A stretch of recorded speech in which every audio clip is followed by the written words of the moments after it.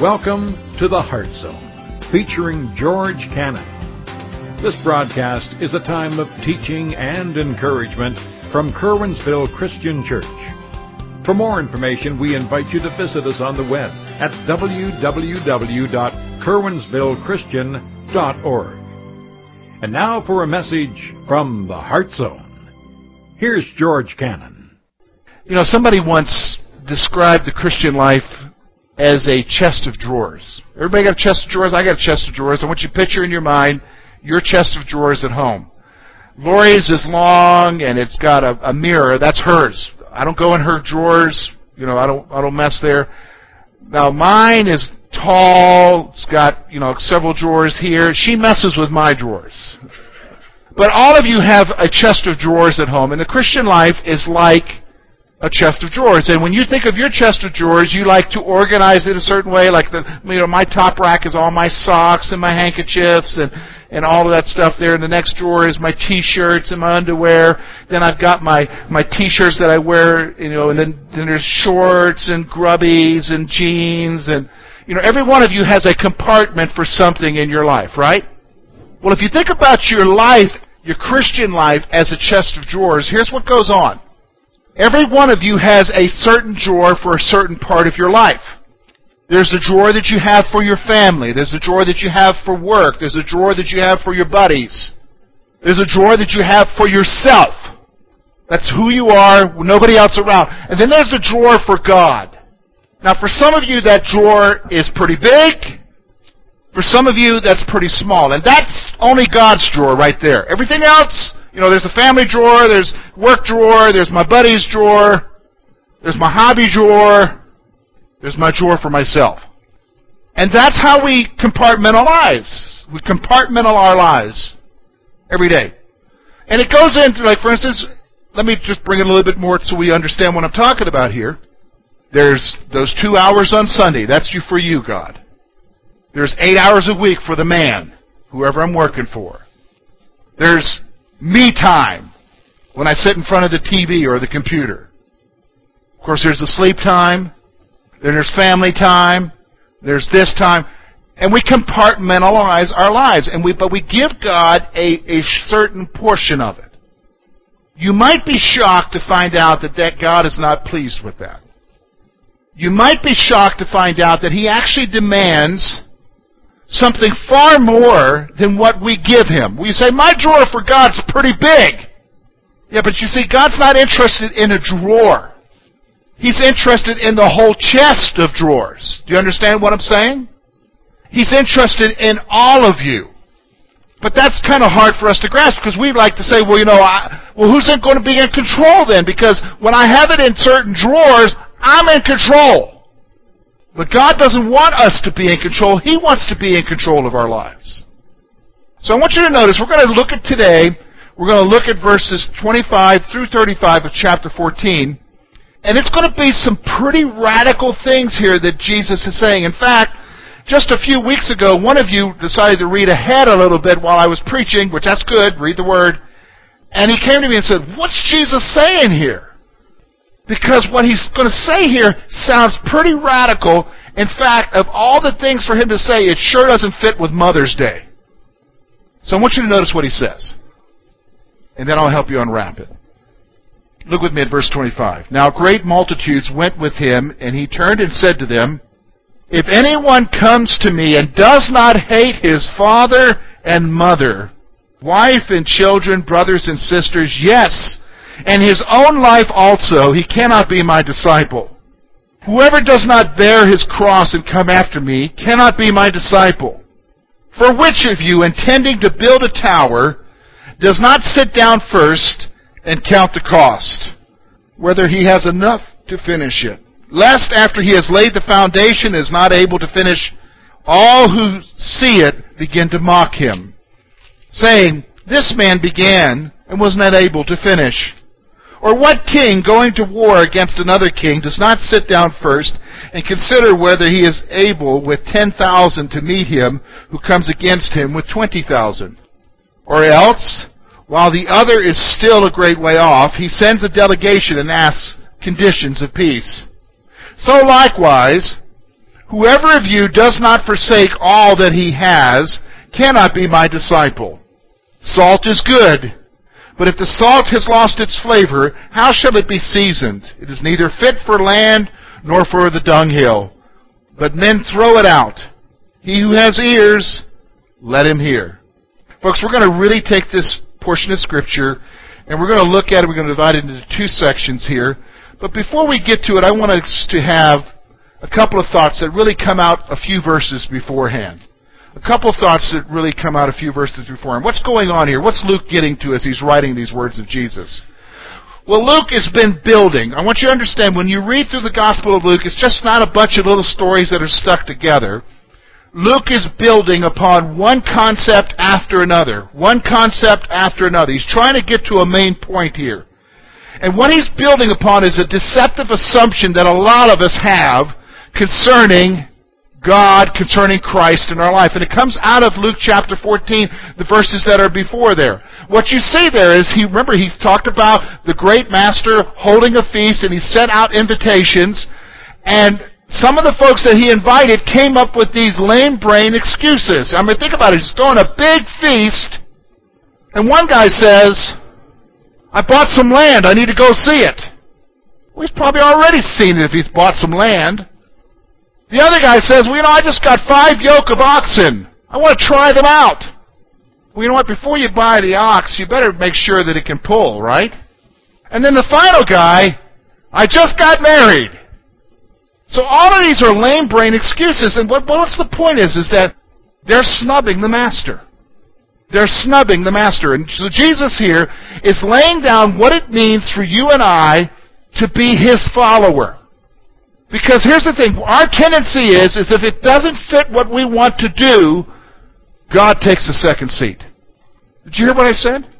If it doesn't fit what we want to do, God takes a second seat. So for instance, Sunday is an option for a lot of people. In fact, most of us, before we decide to come to church, we look and see, do we have something better going on? Period. Or do I feel like it?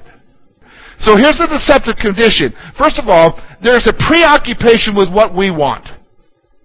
Before we understand what Jesus is getting to when he makes these radical demands, we need to understand that there's a preoccupation with what we want. That's where a lot of us have this problem. The issue comes down to what we want. What we want. We know best. It's what I want. It's all about me. Remember, that's the saying in my house. It's all about you, George. It's all about me. It's like we have ice cream. Every once in a while we'll go down to Goodman's and get the ice cream that's on sale. But I'll say to him, I'll go pick up the ice cream. And inevitably, one of my kids wants to go with me. No, I can handle it. Because I want my vanilla bean. But we're probably going to get mint chocolate chip. Or death by chocolate or decadence, something like that, because when it's all about me, see, there's a preoccupation with what we want. You laugh at that. Now, here's what's going to happen. I'll never be able to go to Goodman's alone again to get ice cream, okay? So, but here's the point. You and I understand that. When you look at your life, what's it about? Let's take it a little bit deeper. When you look at your marriages, who's it about? Well, it's about her. No, it isn't. It's about you. See, we're preoccupied with what we want. Jesus is getting that. So when it comes to God, oh yeah, I love God, but it's what I want. Here's the other thing. Jesus is not taken seriously. We don't take Jesus seriously. When you think about the reality of who he is and what he's done for us, we want salvation, or we want forgiveness, but you know what, Jesus? We just don't take him seriously. Let's be honest with ourselves.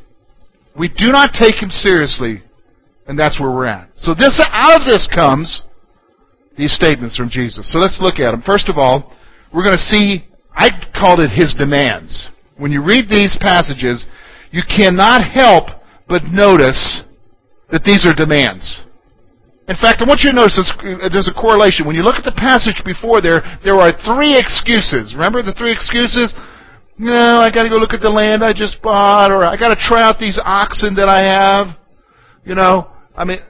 or I'm married. There are three excuses. What you're going to see here is there are three demands. Jesus follows up in this passage with three demands. Here's the first one. He must be our priority. Now, Jesus says something in verse 26 that is the most shocking of all the Scriptures. Notice what he says. If anyone comes to me and does not hate his father and mother and wife and children, brother and sisters, and yes, even his own life, he cannot be my disciple. A lot of us have a hard time with that, and we're immediately, our response is, wait a minute, now is Jesus telling me I got to start hating people, the people I love? What's the matter with him? Well, let me help you calm down a little bit here. Jesus is using a literary device. He's saying some things for shock value. You ever done that? Parents, have you done that with your kids? Where you say things for shock value? If you do that, I'm going to kill you.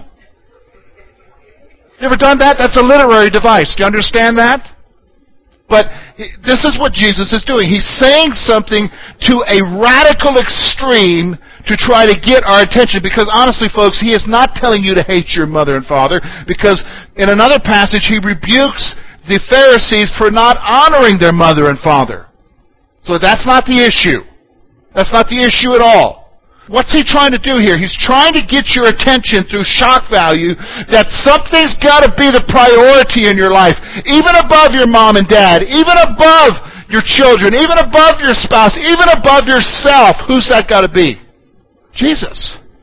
He's saying if you're going to be a follower of Jesus Christ, not a churchgoer, but a follower, the ultimate priority in your life has to be Jesus.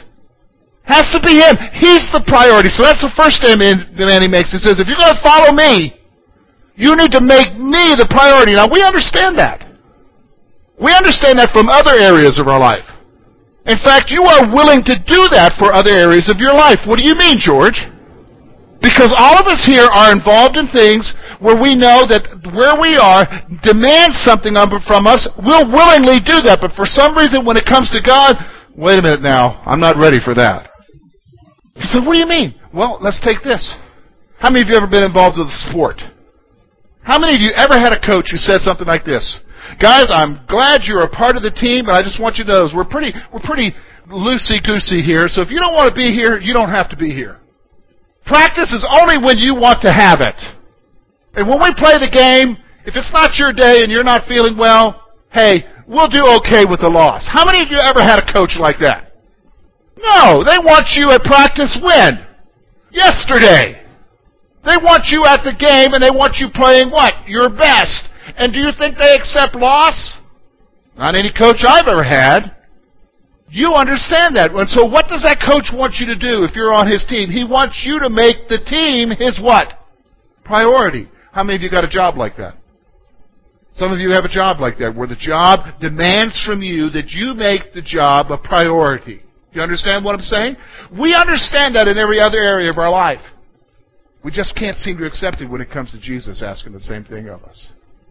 He's telling us he must be our priority. Here's the second demand he makes. Look with me at verse 27.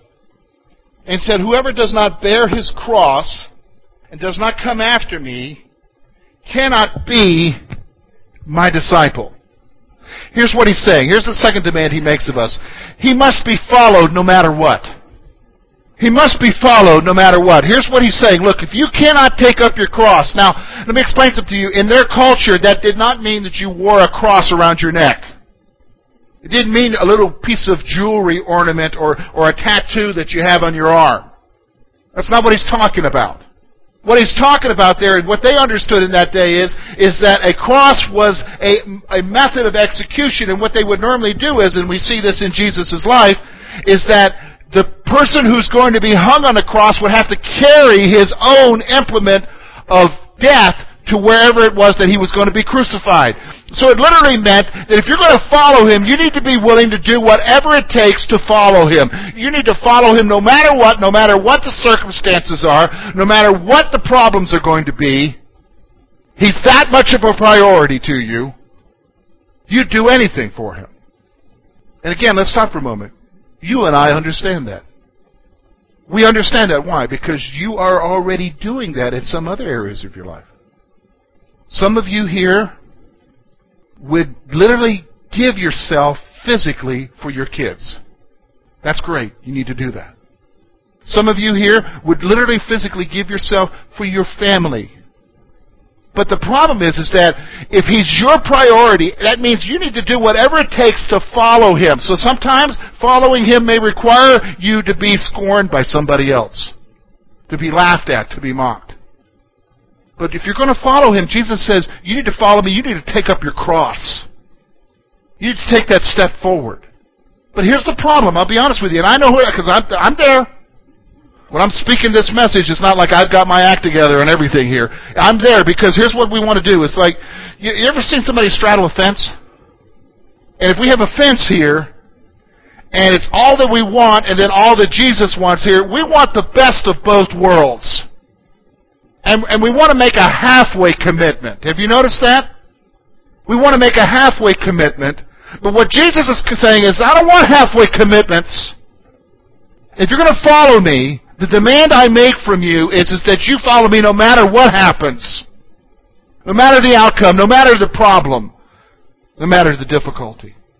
But then he goes one step further, and he does this through the illustration of two things. These are illustrations that we can understand. So I want you to notice with me, look with me, verse 27.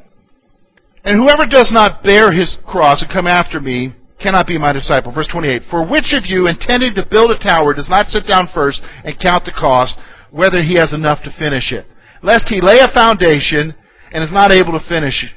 And all who see it begin to mock him, and saying that this man began to build and was not able to finish. Or what king, going to make war against another king, does not sit down first and consider whether he is able with 10,000 to meet him who comes against him with 20,000?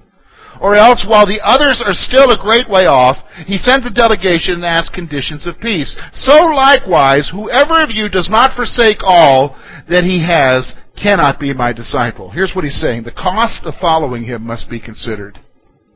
He gives us two illustrations. One of them we can relate to, because if you've driven around our area, you more than likely have seen somebody begin a project on their house. How many of you have ever seen projects that are begun on the house and they're still working on it 20 years later? And you drive by there and you're looking to see if something's changed. And then maybe you're surprised because maybe they got a little bit of money, so they did a little bit more work, and you're like, oh wow, they did a little bit more work. It's been 5 years. What happens is Jesus is saying, the same thing happened in his time. Folks would begin a project, they didn't consider the cost, got into it, costs were way far beyond what they thought it would be. And so they stopped, and so people begin to mock. Hey, we see it all the time in the news. The government's good for doing that, isn't it? We mock that because nobody considered the cost completely before they began. He uses the illustration of war. You don't go to war without thinking about what it's going to cost. He says it's the same thing when it comes to your commitment to Jesus Christ. You just don't decide to follow Jesus and not think about what it means. He's demanding that you and I, if we're going to call ourselves followers of Jesus, that you consider what that means. What's that going to change in your life? See, here's the thing. I'm going to be honest with you. We've done a disservice for folks over the years. It used to not be this way, but for some reason over the last 50 years especially, we've done a disservice. We just told people that if they wanted forgiveness and wanted eternal life, that all you need to do is just pray a prayer and you're going to be okay. We never told them what it was going to cost them. We say you can't earn your salvation. No, you can't earn your salvation. But Jesus says if you're going to follow Him, you need to consider what it's going to cost you to be a disciple of His. Because why? Not everybody's going to be happy about that. It may require you to come to Jesus to change some things about the way you're living. Because not everything you do is right. Does everybody understand that? Not everything you do is right. Now, how do I know that? Well, here I am. I'm 46 years old. Back in 1985, when I gave my life to Jesus Christ, here I am 27 years later, still realizing I still got to give up some things. He's showing me things today in my life that aren't right, that He doesn't care for, that I still need to give up. Now, can I be honest, that process is going to happen until I go to be with Jesus. But the reality is you've got to consider the cost of what it means to follow Jesus. Because He wants to change you. He wants you to be different. So here we are. He's making these three demands. He's saying, look guys, I want to be the priority in your life. If you want to follow me, you make me the priority. He says this, number 2. You really need to think about what it's going to cost you to follow me. And you need to follow me no matter what the cost is. No matter what it's going to take from your life. No matter what it's going to do to your life. You make the decision to follow me. That's what He's demanding. And then finally, you better consider what it is to be a disciple. You've got to consider what it's going to cost you in every day of your life. And do it. Those are the 3 demands. Now, why would He say that? Well, then if you notice with me verse 34, it seems like an odd section He adds on here. But He's trying to make a point so that you and I understand. Because He's going to talk about the impact of your life. Look with me at verse 34. Salt is good, but if salt has lost its flavor, how shall it be seasoned? It is neither fit for the land nor for the dunghill, that's rubbish heap, but men throw it out. He who has an ear, let him hear. 2 things I want you to see. First of all, Jesus tells us in other places, He calls His disciples, you are the salt of the earth. So if you're a follower in Jesus Christ, He's saying you're salt. Now He's trying to make a point here. Here's what He's wanting to see. That an uncommitted life is worthless. He's saying salt is good. You know, a lot of us here, we cannot eat a meal without salt. Have you noticed that? I mean, it just adds to the meal. It adds flavor. Hey, how many would like French fries without salt? Nobody. How many of you eat your steak without season? Nobody. You got to have what on it? Salt. This is the point. He's saying you're salt. Now, salt is good, but here's the point He's wanting to see. Look with me. He says there, but if the salt has lost its flavor. If your life has lost its flavor, now how does it lose its flavor? Somebody's no longer the priority in your life. In fact, Jesus is no longer the priority. You've got another priority. It's you. What you want. Here, in fact, let me explain something to you. For those of you who say, no, it isn't, it's my kids, they're the priority. No, it's you. You're the priority even if you make your kids the priority. It's what you want for your kids. It's you. You're the priority. And when that happens, listen to me, your life loses its flavor. Your life is going to lose its impact. In fact, Jesus goes so far as to say that your life is worthless. When salt loses its flavor, you just might as well throw it out on the rubbish heap. An uncommitted life is worthless. If Jesus is not the focus of your life, if He's not the priority, your life is worthless. And then He follows it up with one statement here at the end, verse 35. He who has ears to hear, let him hear. What's He saying here? Think about it. Think about it. He's made some demands for us. He's made 3 demands that really need to be considered. He's told us if we're not going to be committed to Him, then our life is worthless. Now, what does He want us to do about it? Well, here's what He wants us to do. He doesn't want a decision. We're into decisions. You notice that? Tell me what your decision is. Well, because a lot of times we can make a decision and not think about it and then later on decide, well, I decided wrong and I'm not going to do that. Have you ever done that before? Been pushed into a decision, made a decision, and then later on you're like, forget that decision. He's saying these are my demands. This is what your life is going to be like if you don't commit yourself. It's going to be worthless. And here's what I want you to do about it. I want you to think about it. See, it's a whole lot easier to make a decision because you can just forget about it and go on and do your own thing. See, He would rather you think about it because if you think about it and if you understand and you make a decision based upon thinking about it, it'll change your life. It'll change your life. So you say, okay, George, how do we take this serious demands that Jesus is making of us and how do we apply it to our life? Well, I got 2 questions for you. Number 1, are you serious about following Jesus? Are you serious about following Jesus? You know what? Some of you, a lot of you here will profess faith in Jesus Christ. You will say that there was a time when you committed your life to Jesus Christ. You remember when it was. Maybe you were a child. Maybe you were an adult. But that's as far as it's gone in your life. But when you come to a passage like this, where Jesus is making these three demands, you've got to ask yourself a question. Are you serious about him? Or is it just one little drawer of a chest of drawers? Is it just one little drawer of a chest of drawers? Or is it that he demands the whole kit and caboodle? And I don't like that. So you've got to ask yourself the question, are you serious about following him? See, Jesus isn't just into lip service. He wants to see action. He wants to see the priority of it. See, this is what we're talking about. It's great to sing songs to Jesus and to say, I love you. But do you take him seriously? Do you take him seriously? Because your life's going to grow. Here's the second thing. What's Jesus calling you to?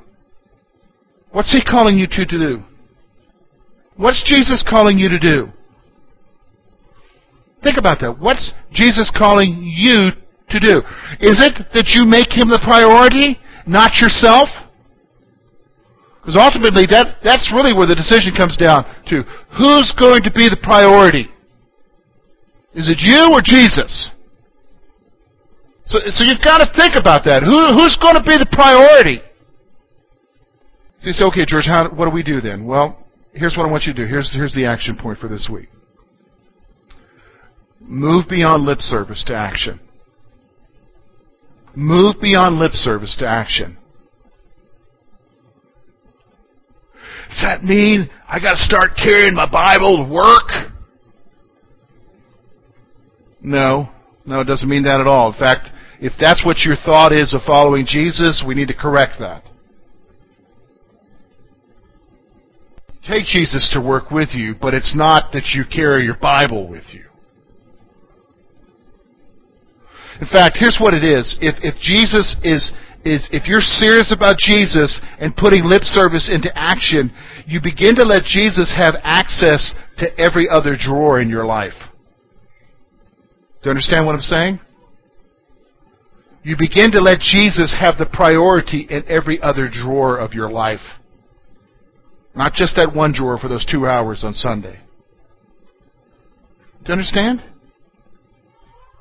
It's time for us, folks, to move beyond just lip service. He's calling you and I to make him the priority. To consider what it is it's going to cost us to follow him, and that we're going to follow him no matter what. That's what he's calling us to do. Thank you for being with us this morning. And we trust that today's message has been both challenging and an encouragement to your heart. At Curwensville Christian Church, a warm welcome is always extended to you. We're located at 700 State Street, Curwensville, Pennsylvania. For more information about our ministry, please visit us on the web at www.curwensvillechristian.org.